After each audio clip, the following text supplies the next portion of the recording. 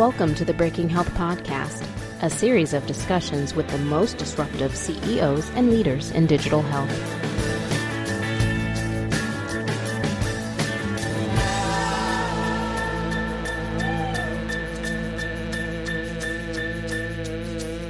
Hi, everybody. Welcome back to the Breaking Health Podcast. This is Tom Salemi. Well, we are 2 days removed from the Digital Healthcare Innovation Summit. We packed the ballroom at the Mandarin Oriental Hotel in Boston. Had well over 300 people there. Lots of leaders from the healthcare and the digital health and tech space. Great job by our co-chairs, Robert Mittendorf of Norwest and Bill Geary of Flare Capital, in helping us put together an agenda that really hit it out of the ballpark. So thanks very much for your time and commitment, gentlemen. We were pleased to have Governor Charlie Baker of Massachusetts as our guest, and you can watch that entire interview conducted by Todd Cousins. It's on the video page or the video link on this Breaking Health newsletter. So if you haven't subscribed to the Breaking Health newsletter, but you are getting this podcast, go to healthegy.com. It's the word health followed by the letters EGY.com. And you can sign up to receive the Breaking Health newsletter in your inbox. And I'll have a link to the interview with Governor Charlie Baker, who is, of course, an experienced healthcare guy and a fantastic leader in healthcare and in politics. So he had lots of great things to say. We were also pleased to have Dan Burton, the CEO of Health Catalyst, up on stage. Health Catalyst was given our Digital Healthcare Innovation Summit Innovator Award. And Dan was on hand. He was interviewed by Steve Krupa, who, of course, had talked to him previously for a Breaking Health podcast. We ran that first time over a year ago, and then reran that a few weeks ago prior to the summit. So now you can sort of see part two of their conversation, or you can listen to it, rather. You'll be able to see it on healthegy.com in a couple of weeks. But today on this podcast, you can listen to it. So we're going to share that interview with you. Steve and I will do a little intro like we normally do prior to the podcast, and then we'll get right into it. And we hope that you'll enjoy the content that comes from the Digital Healthcare Innovation Summit. We certainly hope you were there. But if you weren't, we'll try to provide some of the highlights that you missed. So stay tuned. Sign up for the Breaking Health newsletter at healthegy.com, and we'll get you content and insights from a great day in Boston at the Digital Healthcare Innovation Summit. Now, let's hit this podcast. All right, well, this is Tom Salemi. Welcome back to the Breaking Health Podcast. We are on location at the Digital Healthcare Innovation Summit. It's about 1,000 people here. Everybody's right, here. Everybody's here. I can't move from my spot at the Mandarin Oriental Hotel. Right. We're doing a quick intro here. You had a keynote address or keynote interview with Dan Burton. What a nice guy. Great guy. Great to see him in person. Great to see him get an award from you guys, the Digital Innovator Award. Deserved. And we tried to build on our podcast, get a little bit more information. Nice conversation about building long-term value.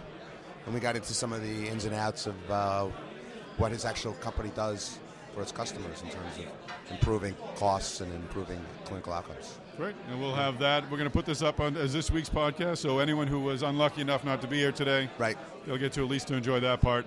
More content will be coming down the pike through the Breaking Health newsletter. Yeah. And for now, they can enjoy this little snippet of this great event. Yeah, terrific.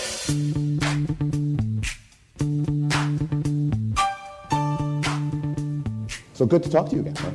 We've done this before, and it's part of the podcast, but we didn't do it with you as an award recipient for pragmatic innovation, I guess is what we'll talk about.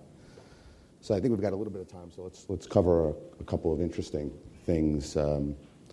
First being, Intermountain is, of course, very well known as a delivery system and as an insurer, as an innovator in trying to deliver the best possible care. And you were able to pull some of that innovation out and actually commercialize that, and that's no easy task.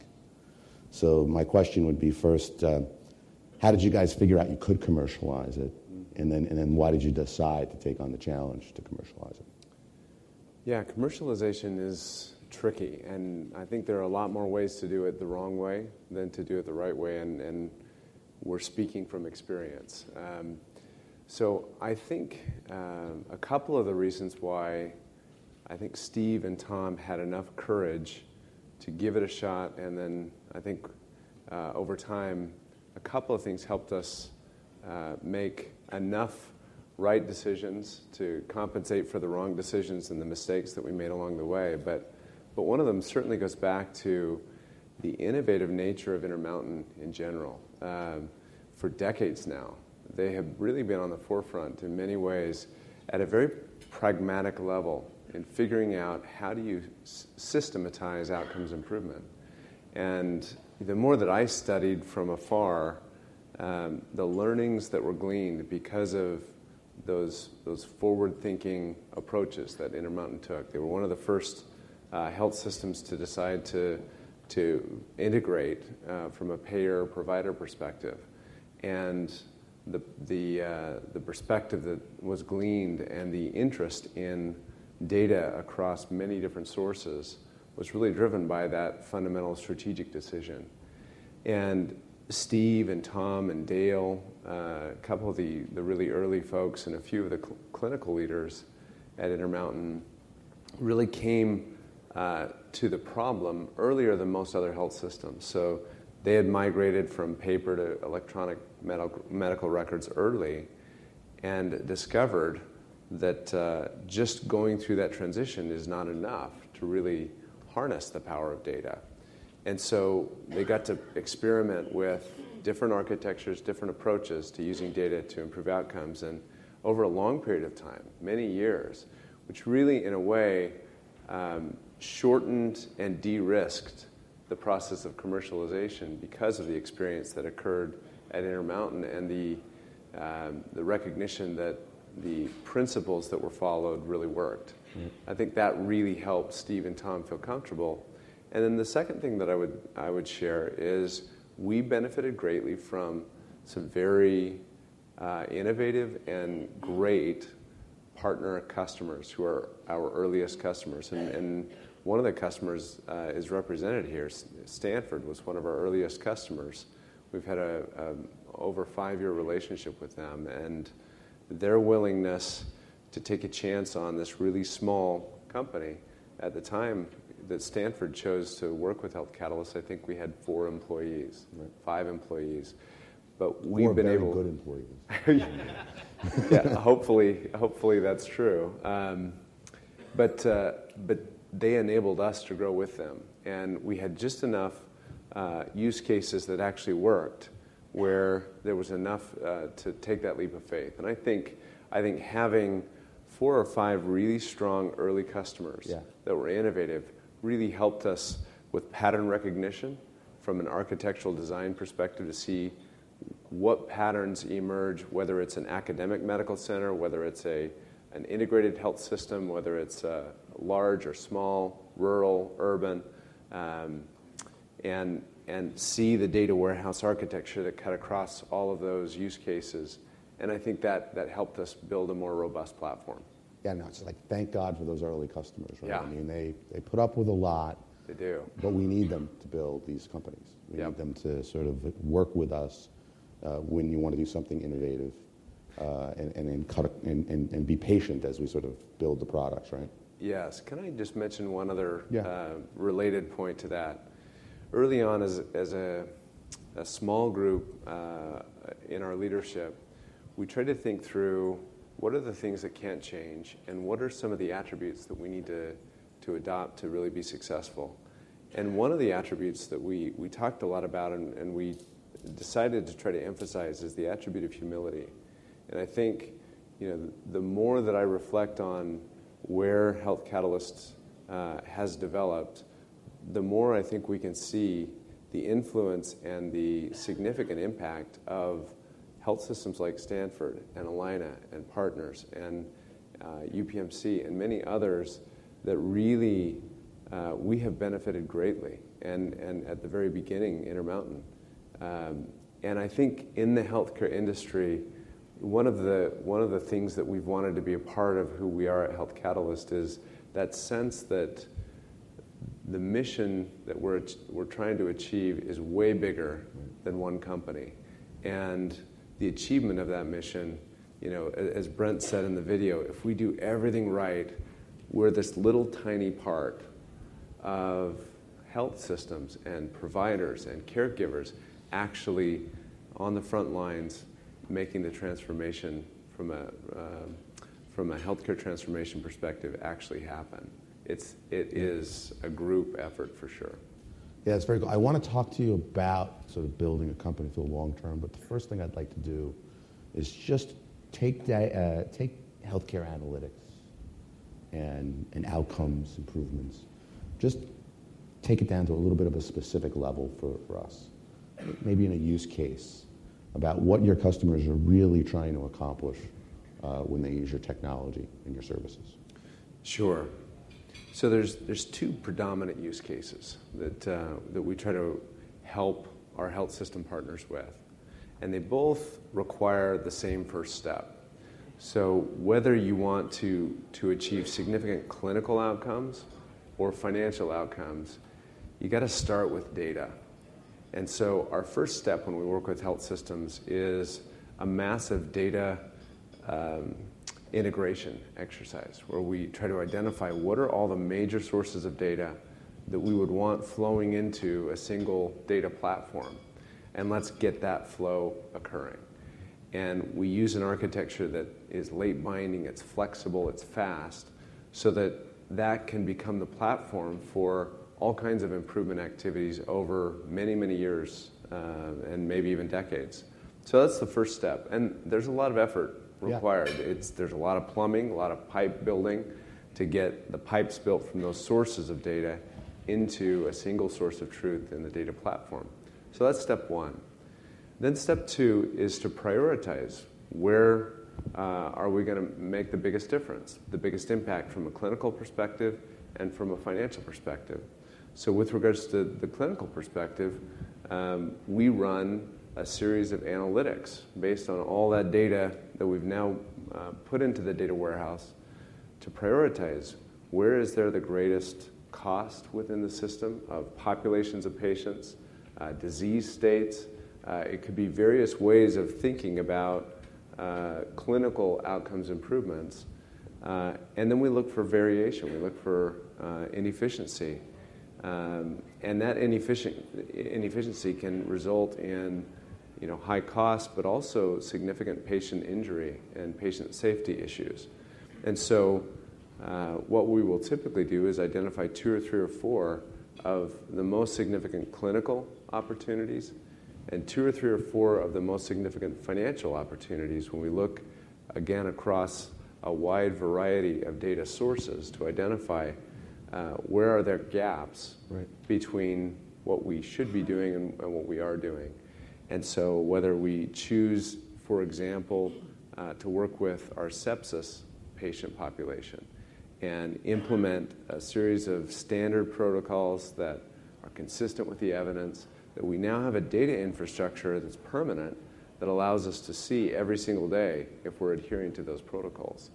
And then an ability to measure the impact, both in terms of lives saved, which is incredibly meaningful, and the cost difference that occurs when you follow those correct algorithms. Likewise, that's an example that helps both clinically and financially. There are some more pure financial or operational activities, workflow improvements in the surgery preparation process, or ED workflow improvements, rev cycle improvements. And we have a series of analytics that tries to identify where are the biggest opportunities that the CFO would look at and say, yeah, I'm getting a real return here. And often what we try to do is strike the right balance so that there are enough financial benefits that all of our work is more than paid for through the financial activities. And then that gives us permission to do more and more of the clinical improvements, which is kind of where our heart usually lies. Yeah. If you can find the combination of the two. And I have to imagine that the products and the services and the insights get better the more customers you add, right? Very much so. Every hospital is different, but yet every hospital is doing some of the same things, right? Yeah, there are definitely segments, right, within the healthcare industry. So academic medical centers look different from rural hospitals, and they look different from specialty hospitals, children's hospitals. But among a pretty defined group of subsegments, we find that there are definite patterns, and we try to be good learners in looking at the data across all of those subsegments and proactively suggesting to our client partners where there may be some real opportunities for improvement. Do you see your company as an engine to help these hospitals compete as value-based reimbursement starts to become less of an idea and more of an actuality? Yes, I appreciated the discussion. Governor Baker, wasn't he fantastic? Yeah, he was great. He was great. The discussion that he mentioned, the speech in 1996. Yeah. I was an entry-level consultant at the Boston Consulting Group in 96 or 97, building a financial model around capitation. Right. Everything was going to be capitated. Everybody thought we were gonna, by the year 2000, it would all be fee-for-value type models. And so it does take a long time, and I think that will continue to be the case. That actually makes it pretty tricky. I mean, very tricky, actually. The more that we dive into the data and we try to put ourselves in the position of the CFO of a health system, you have to act in a schizophrenic way, in very meaningful ways. And it's very difficult to build two sets of infrastructure, one for fee-for-service and one for fee-for-value. And so what we try to focus on is, what is a logical roadmap of activities today, like workflow type activities, that work and help your bottom line no matter what your payment model is. And then how do we help design with our client partners a bridging strategy where we take on more and more of the right kinds of activities as more of their payer mix, their payment model mix shifts.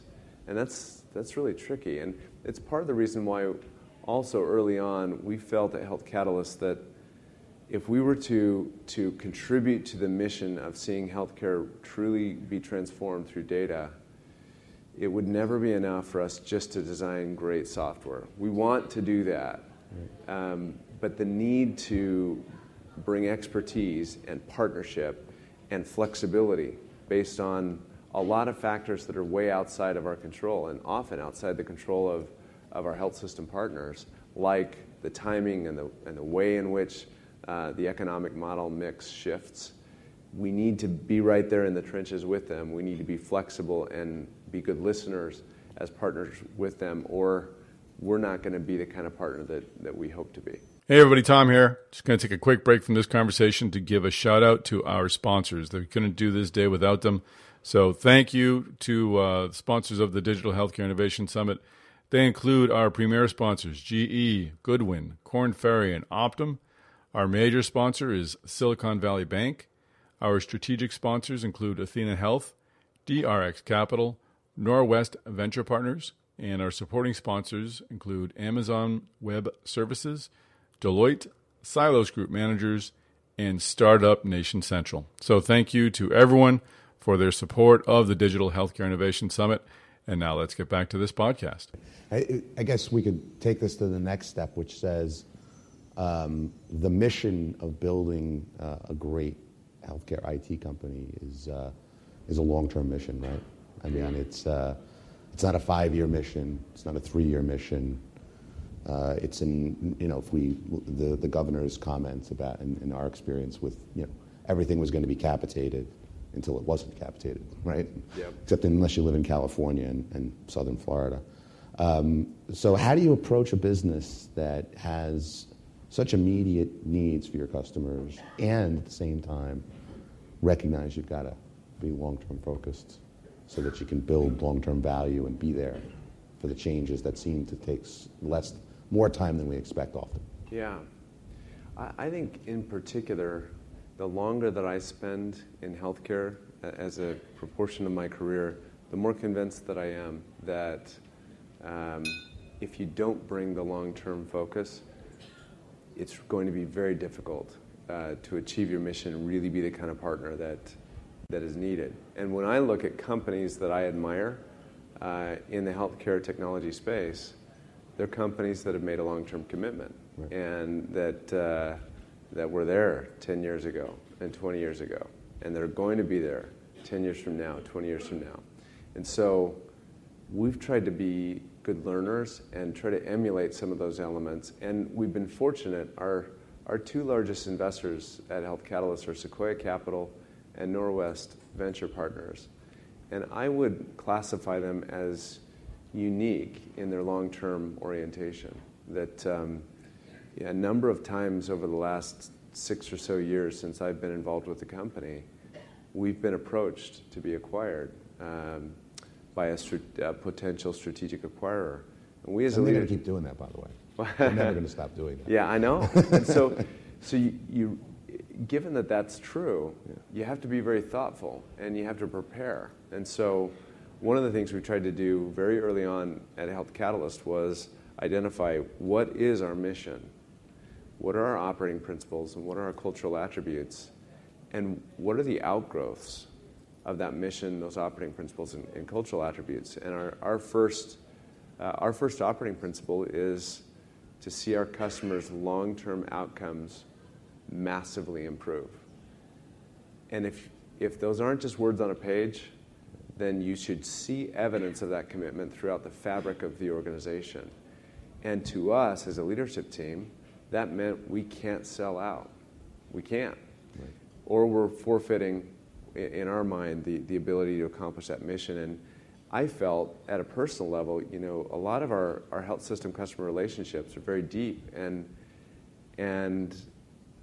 I look, the CEO of Allina Health in the eye, and we shake hands, and we sign a 10-year agreement that we're going to massively improve their outcomes together. I can't shake her hand. I can't shake Penny Wheeler's hand in good faith if we haven't built fabric and infrastructure around being Health Catalyst 10 years from now. If we're acquired in 6 years, it's really hard for me to keep that promise. And so before we took any capital from Sequoia or Norwest or any other of our investors, we lived our fourth operating principle, which is transparency. And Robert was in these meetings. He probably remembers them. But we sit down with the partner group and say, we as a leadership team are not open to being acquired. We think we need to be Health Catalyst 10 years from now, 20 years from now. And if that doesn't work for you from a time horizon and an investment thesis perspective, then invest with someone else. And that's okay. We'll go find investors that fit with that kind of long-term focus. And we've been very fortunate that Sequoia and Norwest have been very supportive in that regard. And clearly we need to offer our investors a return and offer them liquidity at some point. And so there are implications to that strategy, but we feel like we're making the right trade-offs long term so that we can keep that commitment long term. And with a little under a minute left, I want you to tell us what the secret to all that is. Transparency sounds like part of it. It sounds like you've got to have a close relationship with your customers and utilize that as a strategic asset. Yep. But what else goes into that? Recruiting people, right? Building an organizational structure. Can you share some of the secrets, or are they things that you've developed over time? Part of the aspect of, I think, humility and trying to reflect that cultural attribute is the recognition that when we follow principles, we didn't invent them. We've learned from others. We stand on others' shoulders, and we try to, more than anything, maybe be good learners. And so we've identified 3 things we think we need to have in place in order to accomplish the mission of massively helping our customers massively improve outcomes. And that is, we got to build great software, great technology. We got to bring trusted expertise, and then we got to build a best place to work. So for us to be your best partner as a health system, the stuff that you're asking us to do in building software and in bringing clinical and financial domain expertise, we got to be better than anybody else at attracting talent in those domain areas and then retaining that talent. So I view my number one job as a CEO actually not first helping my customers, because I can't be with every customer every day, but our team members can, and they are. If I can create a best place to work, that's actually our third bullet of our mission statement, create the best place to work that our team members have ever experienced in their careers. And we measure voluntary turnover rate. We're at 3% voluntary turnover rate. We measure it, we read, and we respond to, and we reviewed in every all team member meeting every Glassdoor comment, even the tough ones. We talk about them, and we try to be good learners, and we measure every 6 months what Gallup engagement scores we have, and every people manager's bonus is tied to that. So I think that more than anything is what we need to hold on to if we're going to stay on the right trajectory. Awesome. Well, congratulations again, and it's great to talk with you again. Thank you, Steve. Yep.